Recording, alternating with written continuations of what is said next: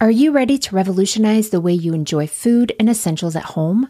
Introducing Dash Pass from DoorDash, your ultimate ticket to convenience and savings. With Dash Pass, you gain exclusive access to unlimited $0 delivery fees on eligible orders, along with members-only deals and discounts that will leave your wallet smiling. Whether you're craving the flavors of your favorite restaurants, need groceries from across town, or anything in between, Dash Pass ensures that everything you need is just a few clicks away, delivered right to your door. With Dash Pass, not only do you enjoy $0 delivery fees, but you'll also benefit from lower service fees on eligible orders, making it the most affordable way to satisfy your cravings and stock up on essentials from your local favorites. What I really love is how quickly Dash Pass pays for itself. On average, it takes just 2 orders, which makes it a no-brainer investment for your budget. And as if that weren't enough, Dash Pass grants you special access to exclusive promotions and menu items, adding an extra layer of excitement to your DoorDash experience. You get all this for only $9.99 a month, which is a small price to pay for unlimited convenience and savings. My family and I have had DoorDash for the past year or so, and while I make most meals at home, I don't know that I could mom without it. I used it twice just this past week while we were dealing with a stomach bug at home, and it was so nice to have and to be able to focus on getting better and not running all over town to pick everything up for everyone. Don't wait. Sign up for Dash Pass now and unlock a world of possibilities, all from the comfort of your home. Dash Pass from DoorDash, delivering joy, convenience, and savings straight to your doorstep. Get more from delivery for less with Dash Pass. $0 delivery fees and reduced service fees on eligible DoorDash orders. Sign up for Dash Pass today and get your first 30 days free if you're a new member. Subject to change. Terms apply. Open the door to $0 delivery fees and savings you can't get anywhere else. Sign up for Dash Pass today only on DoorDash and get your first 30 days free if you're a new member. Subject to change. Terms apply.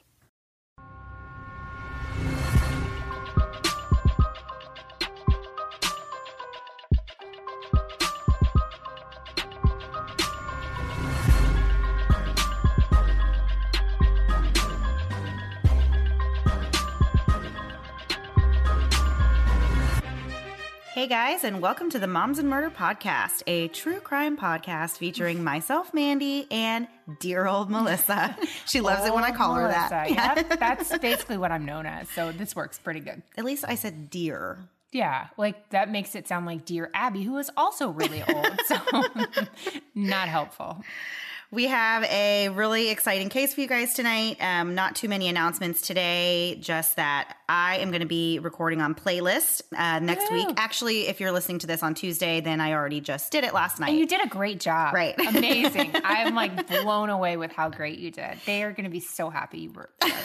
Stop it. Okay. So I'll be doing that. And you'll have to look for that. I don't know when it's going to come out. No clue. Long time in the future, but keep your ears open. Yeah. And check out waiting for Playlist. that. It's such a Yes. fun podcast to listen to. Lots of your favorite podcasters talking about their favorite songs in different categories or categories.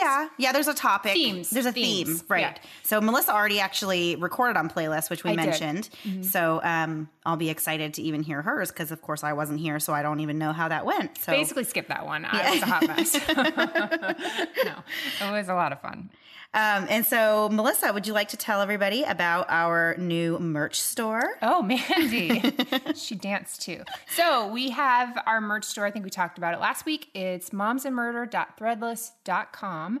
And you can get notebooks, coffee cups, shirts. I really want to get a shirt, and Mandy and I are putting in our order this week. We still have not put our order in. Lots of different fun stuff, a couple designs. Hopefully by the time you hear this, we'll have a third design that may or may not be a chicken with a sweater, if we can figure this out. Someone in our group, Nikki T, that sounds like a rap name, doesn't it? We don't want to blast her full name on here, so yeah. Nikki T Yo-Yo in our Moms to Work group made us the coolest design. So I'm trying to figure out how to incorporate that into our little store and steal all the money that we make from that, the millions of dollars, and for her free work. So if we make millions, then we might have to work out a deal with her. So we are sending her stickers and magnets. So it's all we have, really. That's all we have to give. So we have the store Patreon account, patreon.com/momsandmurderpodcast. If you want to support us for reasons I don't understand, but we have a new episode up on the murder of Annie Lee, which is titled talented. Gifted and talented. Gifted and talented. The story of Mandy's 4th grade year. So if you want to hear why it's titled that, become a Patreon supporter. Or not. It's okay. We're good. We appreciate everyone that's supporting us. You guys are great.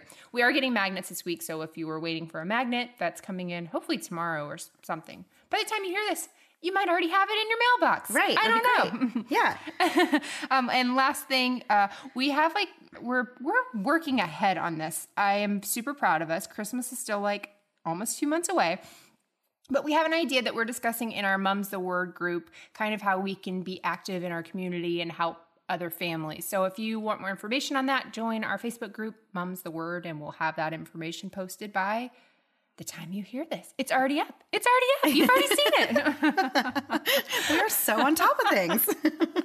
We are the worst. Okay, Mandy. Oh, and this episode, by the way, guys, is a Patreon chosen episode. Yes. So we decided to put one of my hometown murders, one of Mandy's, and then a couple other big cases. And this one got over 50% of the vote. So thank you very much. Tallahassee rocks, minus this story. So go ahead. Take it away, Mandy. Tallahassee does not rock. I'm a Tallahassee lassie. Oh my gosh. It's the worst. So many terrible jokes and phrases. Okay. That's all we have. So today we are going to be talking about the murder of Samira Frasch. And some people may have heard of this case because from what I understand, it was actually a pretty big deal at the time when it was going on. I actually had never heard of it though. Yeah. So I had a lot of fun researching this one and learning everything about it. I always like that when I really don't know anything about the case because then it's a lot more, interesting to me to be able to read everything you can find about it. And it ended up being a Dateline case 2 days after everybody voted. I was Googling about this and I was like, oh, Dateline, this is so helpful. And it's Keith Morrison, guys. It just was beautiful. It was meant to be. It was a present to us from Keith Morrison, and screw you, Minx. Yeah. You can't say that. They're already coming after us. Okay. So Samira Frasch was born on December 12th, 1975 in Madagascar, and she was a citizen of France before she moved to the U.S. She was a retired supermodel who loved music, singing, and had a YouTube channel, which we checked out, and it was very interesting. Highly recommended. I hope everybody will go and check out her music videos. Mandy wrote me back, what did I just watch? Yeah. There was an extra word in there. Yeah. Because it was just that amazing. So she grew up in poverty and she realized that she wanted to live a more glamorous life. So when she got to the U.S. and everything, she set off to make that happen. Actually, I think she kind of started her path in France. And whenever she was doing a lot of modeling and everything. So she kind of started that and then moved to the States and continued her dream of having this. And beyond. It was, quite a bit. Quite a lavish lifestyle. Yeah. So she met Adam Frasch in the summer of 2006 during Fashion Week in Paris, and he thought that she was stunning, and they immediately began a relationship. So kind of, I guess, one of those love at first sight kind of things. Lust at first sight. I refuse to say love at first sight about this sort of thing. You don't think it's possible? No. I heard one of her friends who was obviously a model or something in France kept saying how attractive he was. I wasn't getting that from anything I saw of him, even kind of, sort of, maybe, almost. Well, the only real things I saw of him, he was already in jail and he was kind of had put on some weight. And got a little bloated there.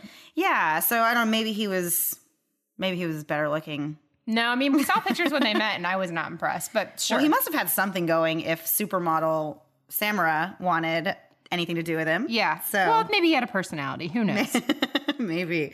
So there was actually a little bit of a problem with this new relationship that started off lustful, as you said. Do tell. And the problem was that Adam was still married to his second wife, Tracy Eleanor. So he had already been married. Semantics. Yes. Yeah. No big deal. Don't let that stop you. So Samira and Adam carried on a long distance relationship in the middle of him trying to fight his way through the divorce thing with Tracy. So I'm sure that was, honestly, I just don't know. I just couldn't put up with that. I wouldn't be able to be like the other woman while you're in the process of getting a divorce. I just don't want to deal with any of that. That just sounds like way too much drama. Yeah. And I'm just not about that. So. No. Get a divorce first and then come talk to me. Thank you. Well, Mandy, that's actually not a bad idea. It's actually a real good one. So Check mark for you. So Adam and Samira got married in Vegas in 2009. And after getting her overseas overseas affairs in order, she moved to Tallahassee in the spring of 2010. So this was kind of a big culture shock for her because we're talking supermodel in Paris. Mm-hmm. And of course, what are you saying about Tallahassee? That it's not Paris. That's all. I'll have Nothing you know, more. we are the Paris of Florida. Thank you very much. Yeah, right. We're basically the Florida There is of Florida. no such thing. There's no Paris in Florida anywhere. We're going to get so many comments about our giggles. I don't know what's happening right now. Sorry. So the two of them moved into the wealthy community of Golden Eagle. And Adam was actually Dr. Adam Frasch, and he was a very well-respected and popular podiatrist in the North Florida and South Georgia areas where he had practices in both states.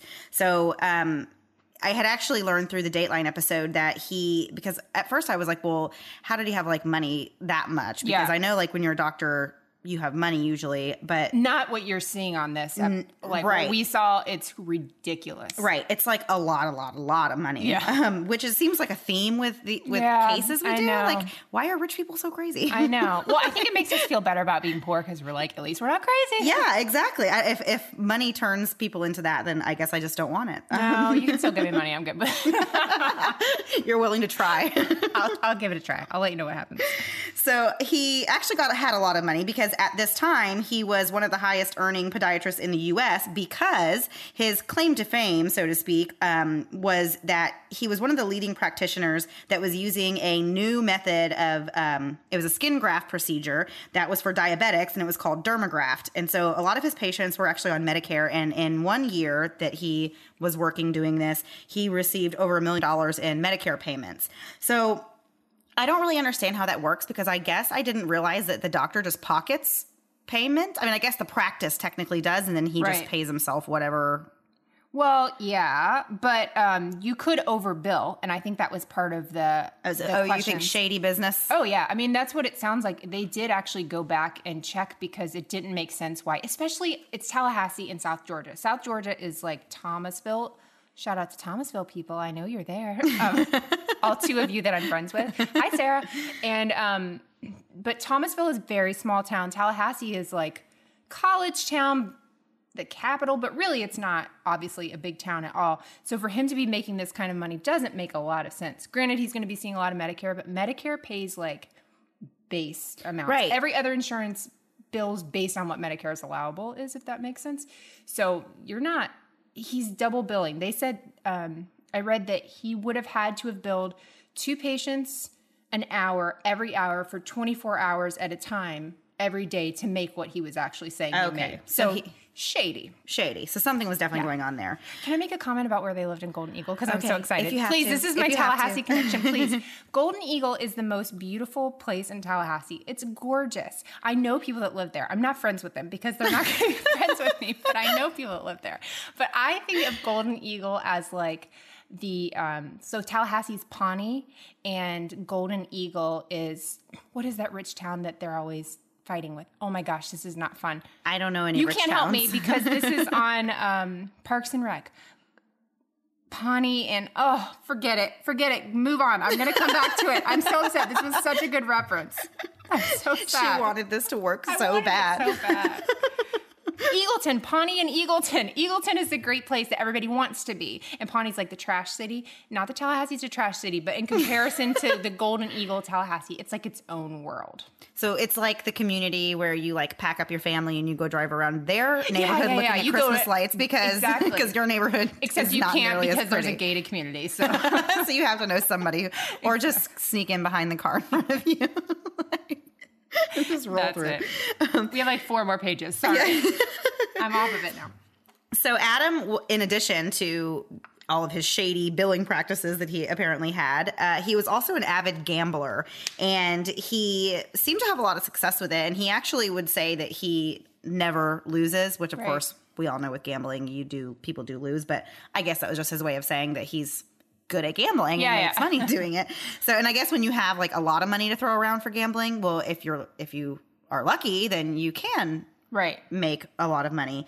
Not that I ever would recommend gambling because it normally doesn't work out that way. I've never done well with any of like the casinos at in Tampa. Hard Rock. No, it's just I would bring $50 and like 10 minutes in, I'm like, all right, who's ready? I'm done. Yeah, I know. Well, it's funny. I mean, I haven't been gambling a lot of times, but my dad was really big with blackjack. He loved to play blackjack. And so we used to go on they had the casino cruises. I don't know if they even do them anymore. Victory Casino. Nope. It was Sun Cruise Casino, actually. Oh, yeah, I know that one. And you're leaving that in. Nope. So, but we used to go and do that, and he would take us. And of course, I'm always like, well, thank God for Daddy being here because I would be out of this game in like 2 seconds. But my dad was so great at it, and every time he would be up money, he would cash in and then give me more to play with. And so, what a nice dad, right? Yeah. So it was all just for fun. But yeah, at this point in my life, I can't imagine just going and doing gambling for fun because I don't have that kind of money to play around with. So Adam had 2 previous marriages and 4 other children prior to his marriage to Samira. In fact, during the time between his engagement and his marriage, Adam actually fathered another child with another woman. And when Samira found out about this, which was when she came over to the United States and she found out, of course she was furious because this is her fiance. Yeah. And, love, ready to get married. Yeah. But she, I guess, wasn't that mad because she decided to stay with him and get married anyway. Yeah. I mean, who knows what she was thinking at this point. But yeah, definitely during their engagement, he got somebody else pregnant. And he had enough children. I don't really get what he was doing there. Right.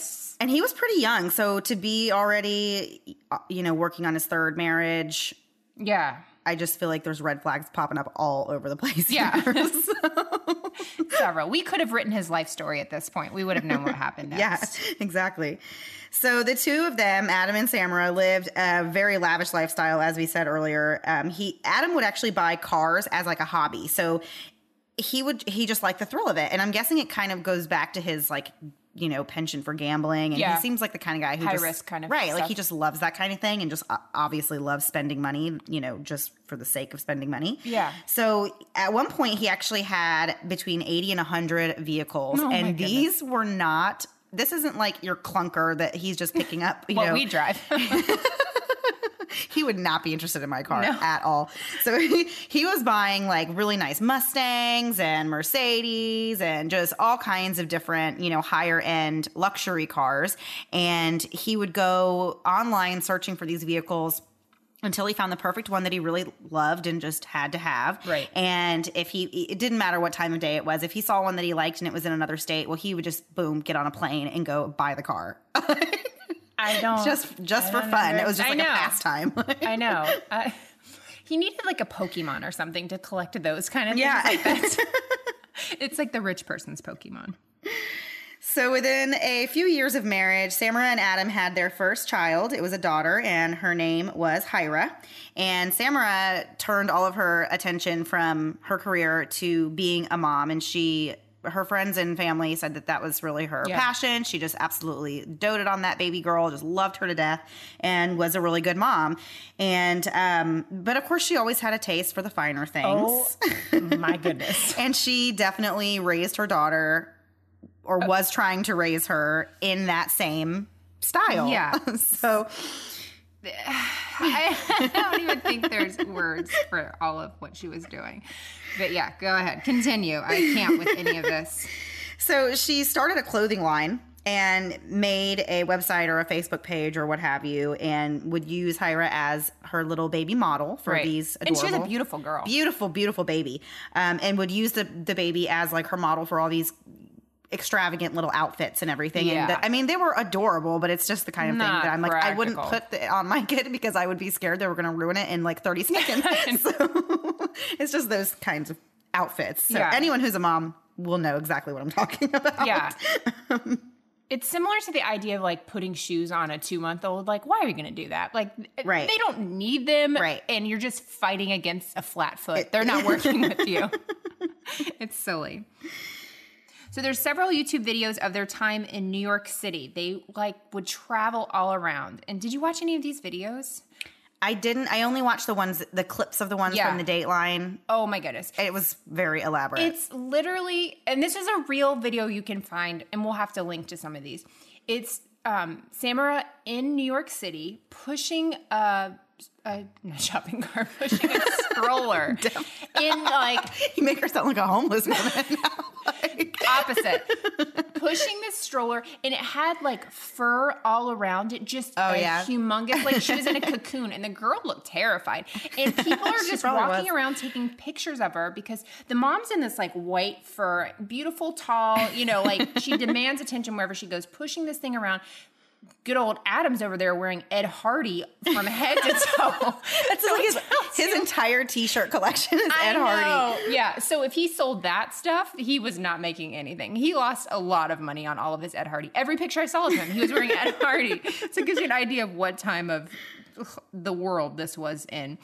So her first birthday party, I watched clips of that, people walking through on the red carpet. The people walking through looked confused while they were there. and Samira was saying, we had people flown in from all over the country. And you just see people walking down the red carpet like, what exactly is happening there? And they're like trying to be nice. And she put this video out and they're all trying to be nice, but even they are like, what? No, this is real dumb. This girl's 1 year old. It was very Kardashian-esque. Yes, it was the Tallahassee Kardashians, which is not a compliment for Tallahassee or the Kardashians. They were a hot mess. So she and Adam actually had another daughter a year later, and she loved being a mom even more. And they did show some clips I saw on Dateline with her just with her kids and just engaging with them and no makeup, no hair done, and it just seemed like she really loved them. It was nice to see that. Just like a normal mom. Yeah, because the rest of it would make you like... It was hard to get through the rest of it. Right. But you see that and you're like, okay, it wasn't like nannies everywhere and stuff. Like she really loved this part of And she was like a hands-on. She was a present hands-on mom. Right. So as great of a mom as she is, or was, and, as much as she loved doing that, apparently there was a little bit of trouble in the marriage.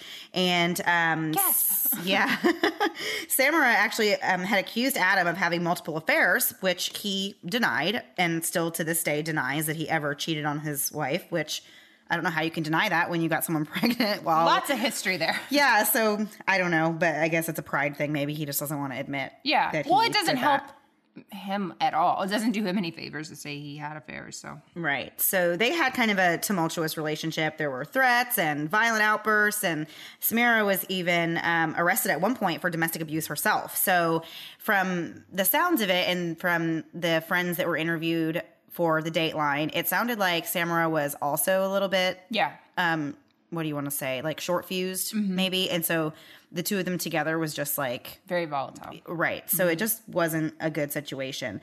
So it was to the point that Samira was actually looking to divorce Adam at this point. And this is after, of course, they had these two daughters, and she was going for full custody and spousal support from him. So she was actually granted the full custody of the girls, and Adam was not to be, I guess, left with the kids. Right. So I don't know how that worked. Yeah, they weren't very specific about that, but yeah, she had primary custody. So him taking the kids without written permission from court, I think is what the issue would have been. Okay. It's been a while since I've had a baby of my own, and some days I miss it so much. The baby cuddles and baby smiles, but when it comes to diaper rashes, not so much. I remember the first time my oldest had a diaper rash, I was really devastated. Here's this tiny thing totally dependent on me, and now she's fussy and obviously uncomfortable, and I'm supposed to have the answers. Well, with time and treatment, it went away, but what I really wanted was to avoid it altogether. And now, baby butts rejoice. New Huggies Skin Essentials are here, a brand new dermatologist-approved line of diapers, wipes, and pull-ups training pants, all designed with baby's sensitive skin in mind. The wipes are thick and have zero harsh ingredients for a great, gentle clean. Pull-Up Skin Essentials has got your big kid covered too, with a training pant that's ultra soft and breathable to help protect sensitive skin throughout potty training. Whether you're a first-time parent or a seasoned pro, make it easy on yourself and your baby with Huggies. Learn more at Huggies.com. Once again, head to Huggies.com to learn more. Are you ready to revolutionize the way you enjoy food and essentials at home? Introducing Dash Pass from DoorDash, your ultimate ticket to convenience and savings. With Dash Pass, you gain exclusive access to unlimited $0 delivery fees on eligible orders, along with members-only deals and discounts that will leave your wallet smiling. Whether you're craving the flavors of your favorite restaurants, need groceries from across town, or anything in between, Dash Pass ensures that everything you need is just a few clicks away, delivered right to your door. With Dash Pass, not only do you enjoy $0 delivery fees, but you'll also benefit from lower service fees on eligible orders, making it the most affordable way to satisfy your cravings and stock up on essentials from your local favorites. What I really love is how quickly Dash Pass pays for itself. On average, it takes just 2 orders, which makes it a no-brainer investment for your budget. And as if that weren't enough, Dash Pass grants you special access to exclusive promotions and menu items, adding an extra layer of excitement to your DoorDash experience. You get all this for only $9.99 a month, which is a small price to pay for unlimited convenience and savings. My family and I have had DoorDash for the past year or so, and while I make most meals at home, I don't know that I could mom without it. I used it twice just this past week while we were dealing with a stomach bug at home, and it was so nice to have and to be able to focus on getting better and not running all over town to pick everything up for everyone. Don't wait. Sign up for Dash Pass now and unlock a world of possibilities, all from the comfort of your home. Dash Pass from DoorDash, delivering joy, convenience, and savings straight to your doorstep. Get more from delivery for less with Dash Pass. $0 delivery fees and reduced service fees on eligible DoorDash orders. Sign up for Dash Pass today and get your first 30 days free if you're a new member. Subject to change. Terms apply. Open the door to $0 delivery fees and savings you can't get anywhere else. Sign up for Dash Pass today only on DoorDash and get your first 30 days free if you're a new member. Subject to change. Terms apply. So surveillance tapes from the night before Samira's death showed what appeared to be the couple arguing in the car outside of a restaurant. And Adam even gets out of the car and tries to go over and talk to Samira through the driver's side window, and she kind of opens the door and shoves him off and then slams the door in his face, and she's actually backing the car out while he's halfway in the vehicle. So it's clear that it's not a friendly conversation. Right. Of course, you can't hear what's being said or what's going on, but because surveillance tapes will not help us for anything. Right. Come on, guys. At around 11 a.m. on February 22nd, 2014, so this is the next day after they had their little argument in the parking lot, a call was made from the Frasch residence, and it was a maintenance man who had called and said that he had arrived at the house and found Samira at the bottom of the pool. So we go from this evening of arguing to the next morning, the maintenance guy who is just there, I assume, to maintain things. To maintenance. I don't know what that's like, having somebody come and do that for me. But so he finds her at the bottom of the pool, and he immediately called 911 and had described that she had been in there for a long time, and said there was no movement. The pool was still, so he knew she was there for a while. He had said he did not know how long she was in, but she was definitely a goner, and that he wanted the police to come, and that was that. So the 911 operator actually asked this man if he would be willing to go in the pool and pull her out, and he immediately was smart, in my opinion, and said, no, I'm absolutely not going to do that, because he knew that being the person who called it in, well, who's going to be the first person they want to look into? It's going to be him. And then his DNA's on her and all that stuff. You can't. Honestly, I thought it was genius. Yeah. I mean, that's very... You want him to be helpful, but at the same time, you're easy to pin it onto him. He's the only one there. Honestly, I feel like that whole thing, though, that scenario is my worst nightmare, because I don't really consider myself a strong swimmer anyway. So I feel like I would be hard pressed to even pull somebody out of the water. And so I don't know. I just got on that she couldn't swim process either. That's what they said, that she was unable to swim. Right.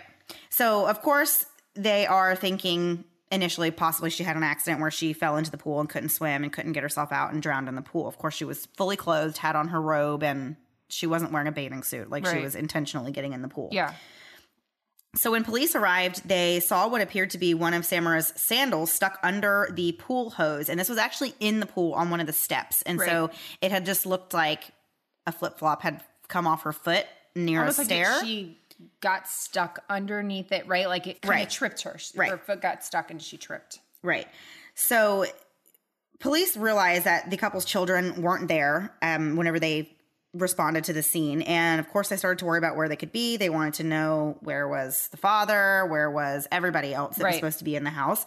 And they actually issued an Amber Alert for the two girls while they continued to track down Adam. Right. Police got in contact with Kendall Lindsay, who was a friend of Adam's. Kendall had been informed of Samira's death through another mutual friend, and once he confirmed that through the police that Samira was dead, he decided to call Adam to break the news to him. So at this point, Adam's not there, the girls aren't there. So Kendall calls Adam, and Adam asks where he is. And Adam says, well, I took the girls this morning, and we're at our beach house in Panama City. And Panama City is about an hour and a half outside of Tallahassee. Beautiful Gulf Coast. Love that water. Wish I could be there. Wish I had a beach house, but alas, he had one. And so he tells Adam to hurry up and come back home and find out what's going on. In the meantime, one of Kendall's friends from the police force called on him to help find Adam. Detectives then sat down with Kendall to ask him his thoughts on Samira and on Adam. And very quickly, Kendall came out saying he was not a fan of her. He didn't like her. He didn't want Adam around her. He thought the marriage was terrible. And basically he said that at one point, if it was me, they wouldn't be looking for the killer because my hands would still be around her neck. Like, he hated her so much. That's like such a dumb thing to say when you're being interviewed by the police, and this woman is just was found dead. Like, let's not say, hey, we found her dead. We don't have a suspect. Oh, if it was me, I'd still be trying to kill her. That doesn't make any sense. Just don't say anything. Exactly. So he talked about actually going head to head with Samira, and he said that at one point he would, in an argument, he threatened to actually throw her out the window. So this guy seems like a very a good suspect, really. Right, and he's giving all this information to the police himself. Like, what are you doing? First of all, ask for a lawyer, and then oh my and then gosh, go through all this. So so police start looking into Kendall because obviously this guy is not a fan of Samira. And then they realize that he actually does have a solid alibi. It was revealed the night before Samira's death that Kendall was out hunting, which is totally a North Florida, South Georgia thing to go and do. Right. And the following morning, his wife drove him to work. It was confirmed that he was actually at work at 11:20, and Samira's body was found at 11. So Kendall actually that was his alibi. So I don't understand alibis and how they decide that that's a good alibi. Right. Because he got to work at 11:20, but obviously she was killed at least before 11. Right. She was just found at 11. So how do you know he still couldn't have had something to do with it? Thank you. That doesn't make any sense to me just because he went to work. Well, if he was hunting and his wife says he got home at 10:40, then he took a shower and I brought him, then I guess that's one thing. They had to have checked receipts from going hunting, or he went to a gas station. They had to have had more than that, because there's no way somebody gets away with saying, I would have killed her myself. And then I was just hunting. So when the police finally caught up with Adam, which, by the way, he did not make it back to Tallahassee. Apparently the local police down by the beach had spotted him and kind of picked him up. And he had said, oh, I'm actually on my way home. And they said, well, actually, we have some guys from Tallahassee that came down to speak to you. So just come with us and we'll do it here. So that has to be scary. Right? I know. The detectives from there are here now, and they're already here. Yeah. Well, in Panama City, they probably had nothing else going on. Probably. Unless it was spring break. So they welcomed the chance. So when they brought Adam in for questioning, he was shaken up and very tearful. And, whether or not you think it was genuine, you'd have to listen to the interview tapes, I guess. I rolled my eyes when Mandy just mentioned it, so you can see how I feel. So he described what he had been doing for the last 24 hours and basically had just laid out this lovely picture that he had spent the previous day with Samira and the kids. They had gone to run errands. They went and had a nice lunch together, and then they all went home and they had a wonderful evening together. He said that him and Samira made love or whatever he said. And the police officer, did you hear them say, did you mean have sex? And he's like, I don't like to talk about it that way. I'm like, please, you're making me throw up. No. Let's get technical here. I just can't with that. I can't.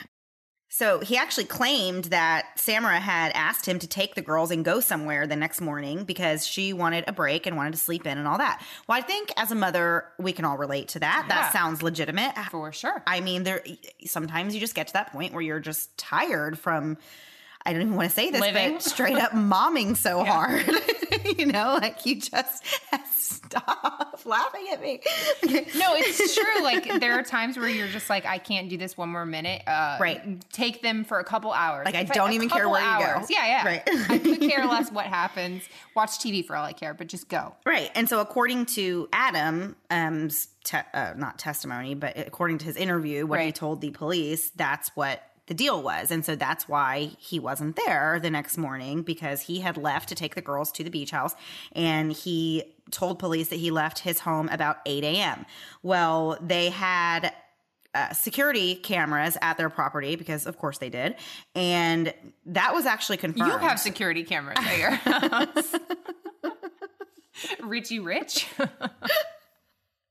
I don't have them because I'm rich, okay? I have them to stay invincible. There you go. So that was actually confirmed through the security surveillance footage that he did leave at 8 a.m. They have a video of him driving out off the property, and the timestamp does say that it's roughly 8 o'clock in the morning. So that was not a lie. So he, of course, maintained that he would never harm his wife. He loved her very much, that when he left that morning with the girls, she was still in bed, asleep, and everything was completely normal that morning whenever he left. So having been already made aware of their past history and their violence and, you know, the arrests and everything, the police were not really quick to buy into his story, and they placed him under arrest, but not for murder, because they didn't really have anything to hold him for murder. We on didn't that. know if it was murder to begin. You know, it was suspicious. They were suspicious, and they wanted to dig and find any reason they could to hold on to him while they sorted things out. Right. So they actually arrested him because he had taken the girls, and according to the agreement, the court custody agreement, he was not allowed to do that without express permission, or what have you. So that's actually what he got arrested and held there for, and while he was waiting for them to figure out what was going on. Right. And they said they could hold him for a while on that. That was not like a 24-hour situation. Well, I imagine it's kind of along the lines of like kidnapping. Yeah, basically. I mean, they had an Amber Alert out and everything for the kids. So. Right. So that brings us up to around 11 a.m. when the shocking discovery of her body was made by that maintenance man. When authorities came and retrieved Samira from the pool, her body temperature was already too low to be able to determine just how long she had been dead for. But the medical examiner did make some interesting notes about her that kind of gave a little bit of insight into the probability of whether she was killed before or after 8 a.m. when Adam left. Right. And this is kind of where the case gets really interesting, because a lot of people, of course, the prosecution believes that there's no doubt in their mind that he did it and then left the house. But then the medical examiner who actually examined her body had found that there was actually no signs of death that they typically see when someone has been dead for several hours. Right. So she didn't have any of the discoloration of skin, or when somebody dies, the blood, gravity kind of makes the blood pool in certain areas. So there was none of that. And there was no rigor mortis setting in yet. And they said furthermore that her fingers and toes were not pruny, like they would be, wrinkly, like they would be if she had been submerged in water for 3+ hours, which is what the prosecution, of course, was saying, that she was tossed into the pool before 8 a.m. and left there until 11. Her skin would basically be peeling by that point if you were in the water that long. Exactly. So there was none of that. So, of course, that kind of raised some issues for the prosecution, because now they're going to have to figure out how to place Adam there at a time that would be correlated with when she probably died, which from what the medical examiner said was likely after 8 a.m., after he's already seen leaving the house. Yeah. So that's kind of where it gets a little bit interesting. The prosecution had another wrench thrown in their whole entire case when a neighbor of Adam and Samira's told detectives that he had seen a woman matching Samira's description standing out in front of the house loading something into a vehicle around 10:25 in the morning. So he could not confirm that it was Samira. I'm not sure if he didn't really have a close relationship with them, or if he probably had they're neighbors, but I know with my neighbors, I couldn't probably pick them out of a lineup. You know what I mean? I know who they are because I see them every once in a while, but I could I don't give know you specifics. Right. I could give you a general. loose description of my neighbors, but I wouldn't be able to, if you said, is this him? I don't know, maybe. Yeah. You know, but I also keep to myself and try not to be friendly with my neighbors. We don't like people, so it helps. So he wasn't able to confirm that it was Samira, but pretty much everything that he said about the woman that he saw in the driveway is a dead ringer for Samira's description. Yeah. He said he saw a black woman, tall, dark hair. Pretty much that sounds like her. So they began to entertain the idea that possibly it wasn't Samira in the driveway and that it could have been another woman that maybe just looked very similar to her. Right. There was a lot of accounts told by friends that Adam had a very particular taste in women and that he seemed to associate and kind of get romantically involved with women who looked very similar, had like the same features. Right. So he had a type, basically.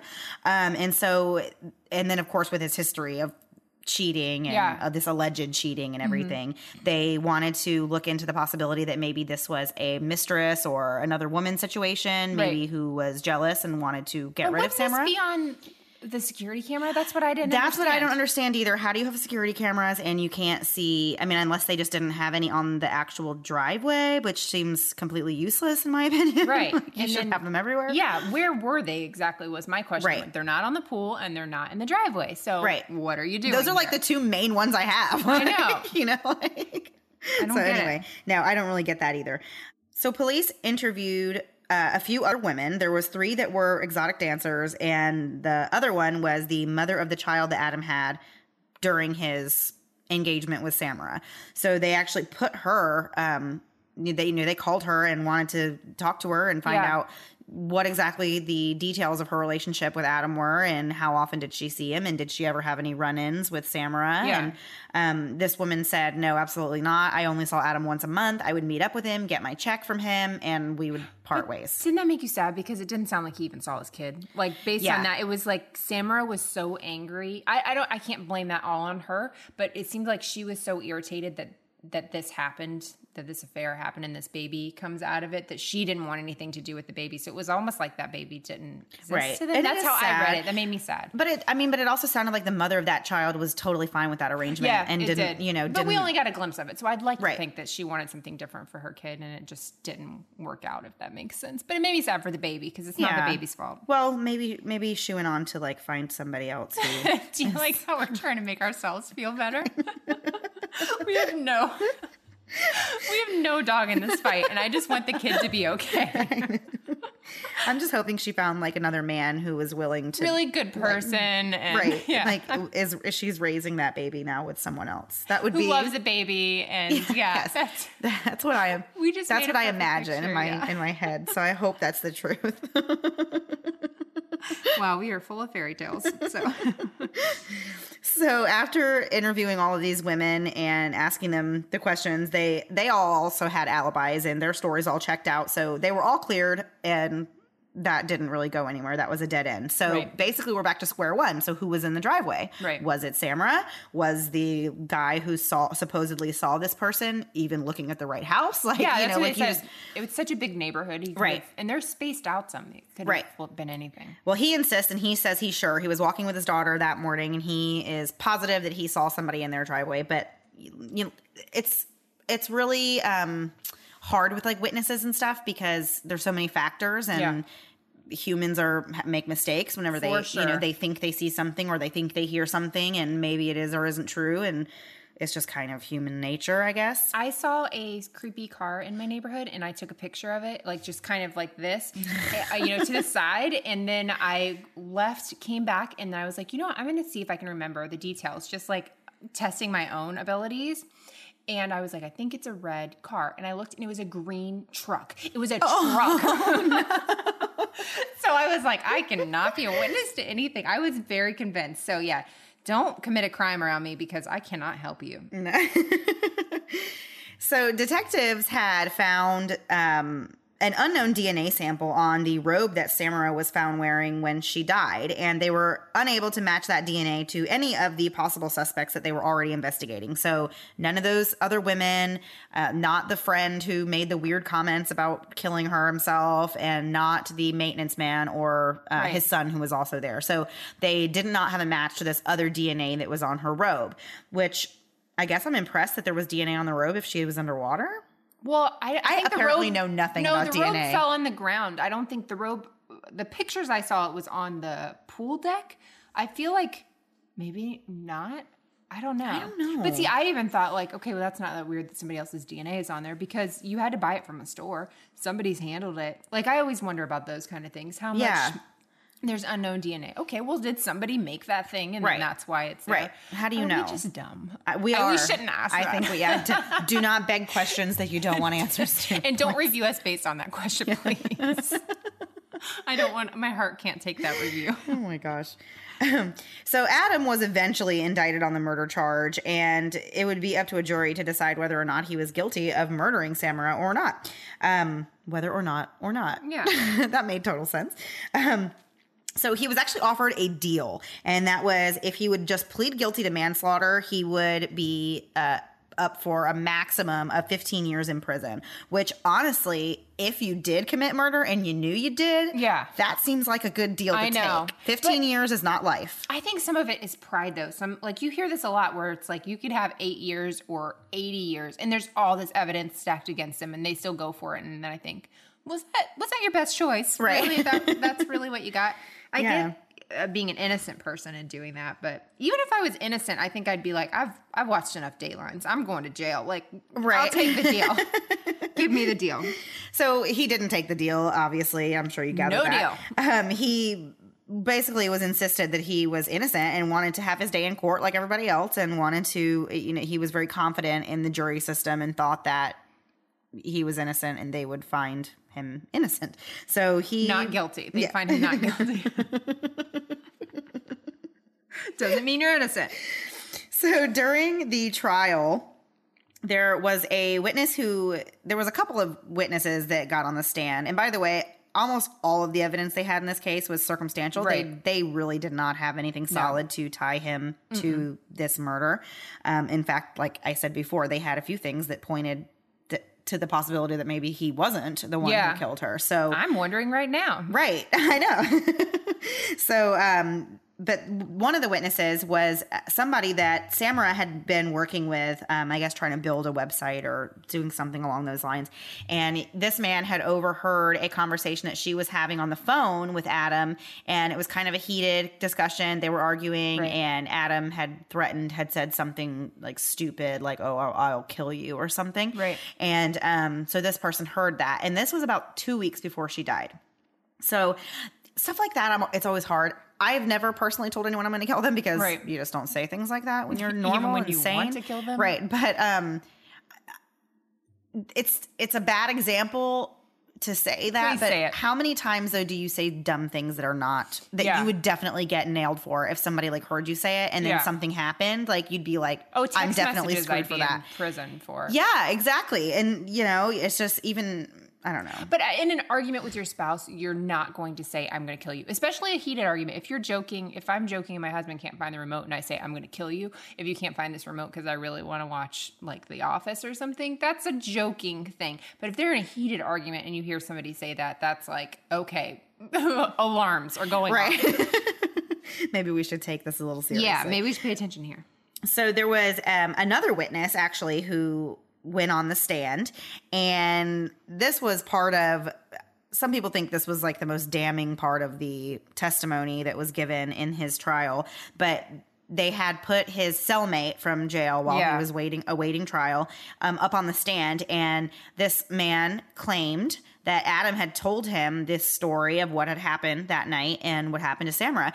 And what he alleged is that Adam told him that that morning that she died, he and Samira had a fight because she had found some text messages on his phone where he had been texting other women, and she became angry and jealous and upset and all that. But and they're divorced. I'd like to point that out, but go ahead. But they're still living, or he was there, weird. And it's all weird. It's all weird. So this. What did they keep calling him? Jailhouse snitch? Yeah. The jailhouse snitch said that they got in this argument over the cheating, and it became really heated, and that Adam had actually clubbed her over the head with a golf club and didn't mean to kill her, but it was an accident. What? And then Did you think you were teeing off inside the house? I don't understand how that's an accident. Whoopsie. I don't know. I don't understand hitting people in an argument. Yeah. Anyway. Well, now to whack someone with like a driver, like you obviously know you have a possibility of killing them. Right. If you do that. Right. Especially if you're any good at golf. Right. Then you do. That sounds terrible. But no, they did say part of her autopsy showed blunt force trauma. So it lined up with what the snitches get stitches guy says. Right. So it did. Yes. Her cause of death was officially ruled blunt force trauma and drowning. Right. So they're saying that she was hit over the head first. And the prosecuting attorney was saying that she likely would have died from that injury anyway, but that she was actually tossed into the pool while she was still alive. Right. Which honestly is horrifying. Well, and especially for somebody that can't swim, so she can't do anything. Well, even if she had been clubbed over the head, even if she was conscious, I feel like drowning is the most terrifying way to go. No, Not I know. interested. Nope. Find a better way to kill me, people. Right. So the jailhouse snitch said that Adam basically threw her in the pool because he was just so scared of what he had just done. I guess it was just an attempt to cover it all up and make it look like a drowning. So that's what he said. Right. So that didn't really add up, I guess, to the defense, of course, who was like, wait a minute, that doesn't really make a lot of sense. Right. And the medical examiner had also said that in her professional opinion, she did not believe that Samira was hit over the head with a golf club. She said that the injuries that she had really were not consistent with that theory at all, and that it was probably more likely that she was hit in the head with like a fist or something, not something. Goodness. I can't even get my head around any of this. Yeah. But she did say that after looking at the body and everything, she did not think that she had been hit with a golf club. But either way, detectives went back to the house after Jailhouse Snitch had told them this information. They went back digging around looking for this golf club that allegedly was used as a murder weapon. Right. And sure enough, they found a golf club in the master bedroom, kind of leaning up against a corner. Well, it had been there a while, they said. I don't know how much time had passed between when he had gone to jail and got arrested and then when the detectives went back and found this, because they said there was like cobwebs and stuff around it. So it had been sitting there for a minute. But this is a minute? We don't talk like that, Mandy. We're too old to say a minute as a hot minute. Yeah, like I can't with that. No, I'm not going to allow you to say that. That's too much. Fine. We're too old for that. But one thing, who was it that was talking about? They said that Adam called a friend to get all the golf clubs out of the house, right? That was like, was it the jailhouse snitch that said? Yeah, because he was going to be getting out soon. Okay. And so he said, Adam told me to go to his house and get rid of all the golf clubs. Right. Because he knew one of them was the murder weapon or whatever the case may be. So keep in mind, this person's also a criminal and has been in jail. So possibly not the most reliable testimony. I would never, ever, ever base my decision as a juror on a jailhouse snitch. So the detectives did find that golf club, like I said, that was in the home, and they determined through forensics that Samira's DNA was on the head of the golf club, like as in the part that hits the ball. But this is something that bothers me because it was in her house in her bedroom. So I guess I don't understand what's so bizarre about her DNA being on an item in her own bedroom, because you would think like, yeah, duh, she lives there. Her DNA is going to be on any item that you pick up from the house. Exactly. So, and so I just don't know enough about how DNA transfer works. I mean, I know you can get DNA from blood or saliva or hair. I mean, anything like that. But I'm not sure.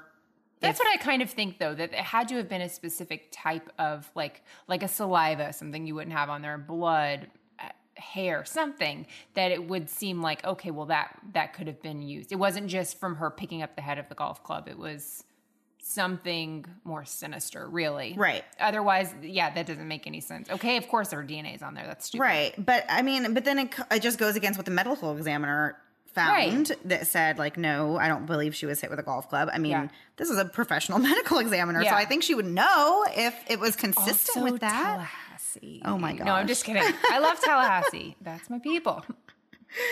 Oh my goodness. So after being presented with all of this evidence and all of these crazy twists and turns, which, like I said, all the evidence was really circumstantial. So the jury went out to deliberate, and the attorneys, of course, they don't like when the jury goes out because it's very stressful and you don't know what they're going to come back with or how long it's going to take. And you have to just kind of wait around waiting to see what's going to happen. And in this case, they didn't have to wait very long because the jury returned in 90 minutes, which is like a lightning fast. I think I would say let's stay in here a little bit longer. And right. Even if we've got a decision. And just think about this for a minute. Let's eat lunch, something. Right. Everybody eat a Snickers. Tell us about your day, something. Right. I don't know. So I guess whenever you have like a very quick deliberation, it probably means everybody went in there already on the same page for the most part. And there was very little discussion or convincing because everybody already had the same thing in mind. So he was found guilty of murdering Samira. Well, typically that points to a guilty verdict also, not just one or the other, but it's typically guilty. Right. So, so he was found guilty and sentenced, of course, to life in prison. So they took the death penalty off the table. I had read that I guess that was at one point was a potential option, and then see where that went with Casey Anthony. It does not work in your favor at all, and especially not when you don't have any solid evidence. No. So, so I am kind of surprised because I think there was plenty of reasonable doubt in this case. Yeah. If nothing else, just the fact that he was seen on camera leaving at 8 a.m. and then the professionals who do the forensic stuff for a living said there's no way she had been in the pool for 3 hours. Like, they're just, or been dead that long even because there was no signs of that. There was no evidence to support the idea that she had been killed before 8 a.m. and had been at the bottom of the pool for that long. Right. So to me, if I was a juror, I mean, to me, that's enough to me to say, I don't know if we can convict a person of murder. That's reasonable. Reasonable doubt. That's all you have to have. So I am just kind of surprised. Based on what we know, I feel the same way. I don't think I could convict him. Right.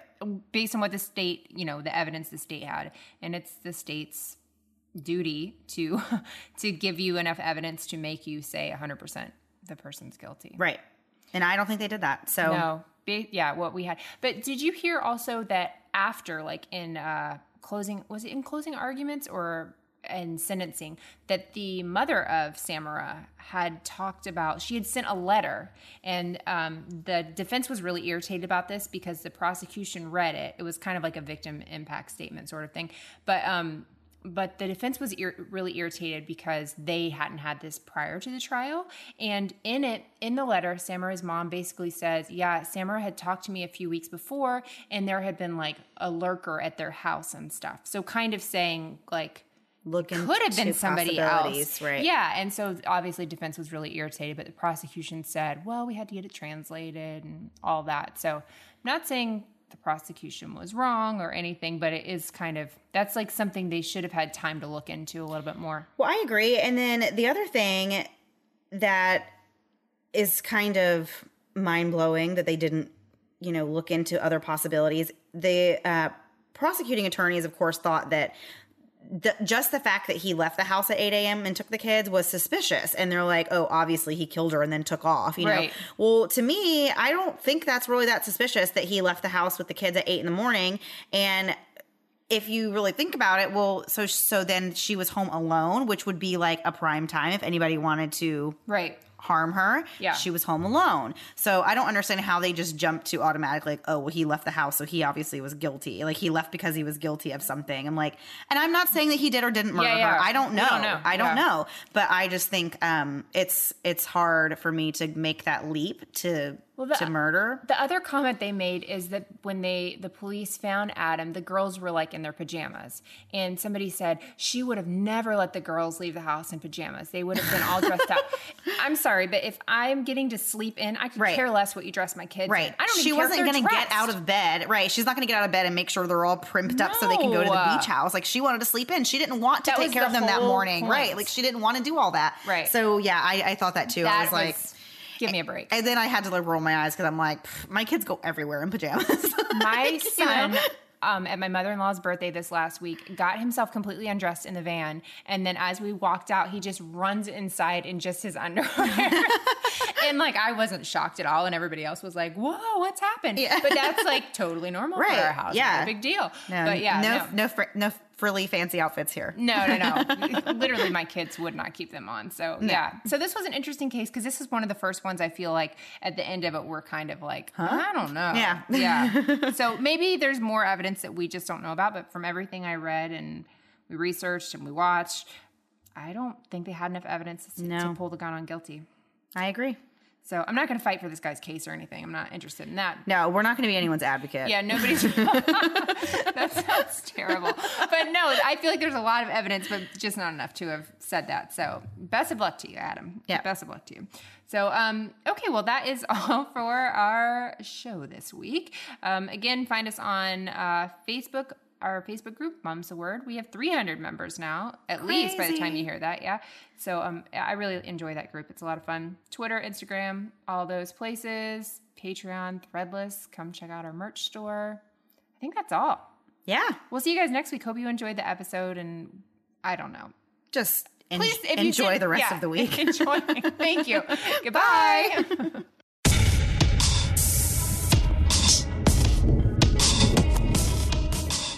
I'm Casey. And I'm Samantha. And we're the hosts of True Crime Storytime, a podcast for all things true crime. We will be bringing you fortnightly episodes covering everything from murder and mysteries, disappearances, theft and fraud, abductions and kidnappings, and more importantly, trying to take a lesson away from each case, because every story has a message.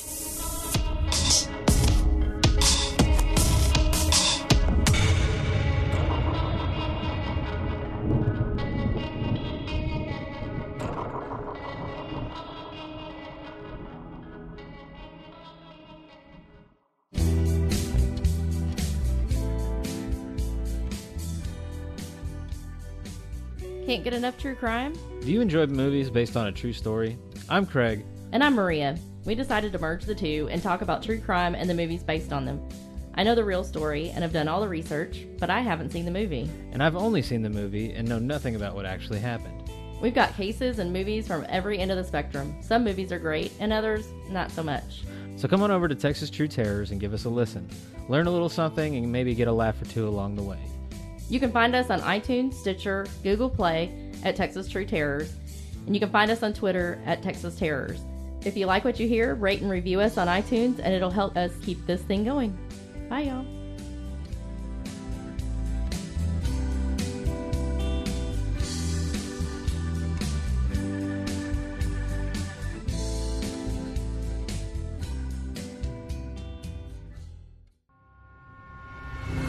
Thanks so much for listening to the Moms and Murder podcast.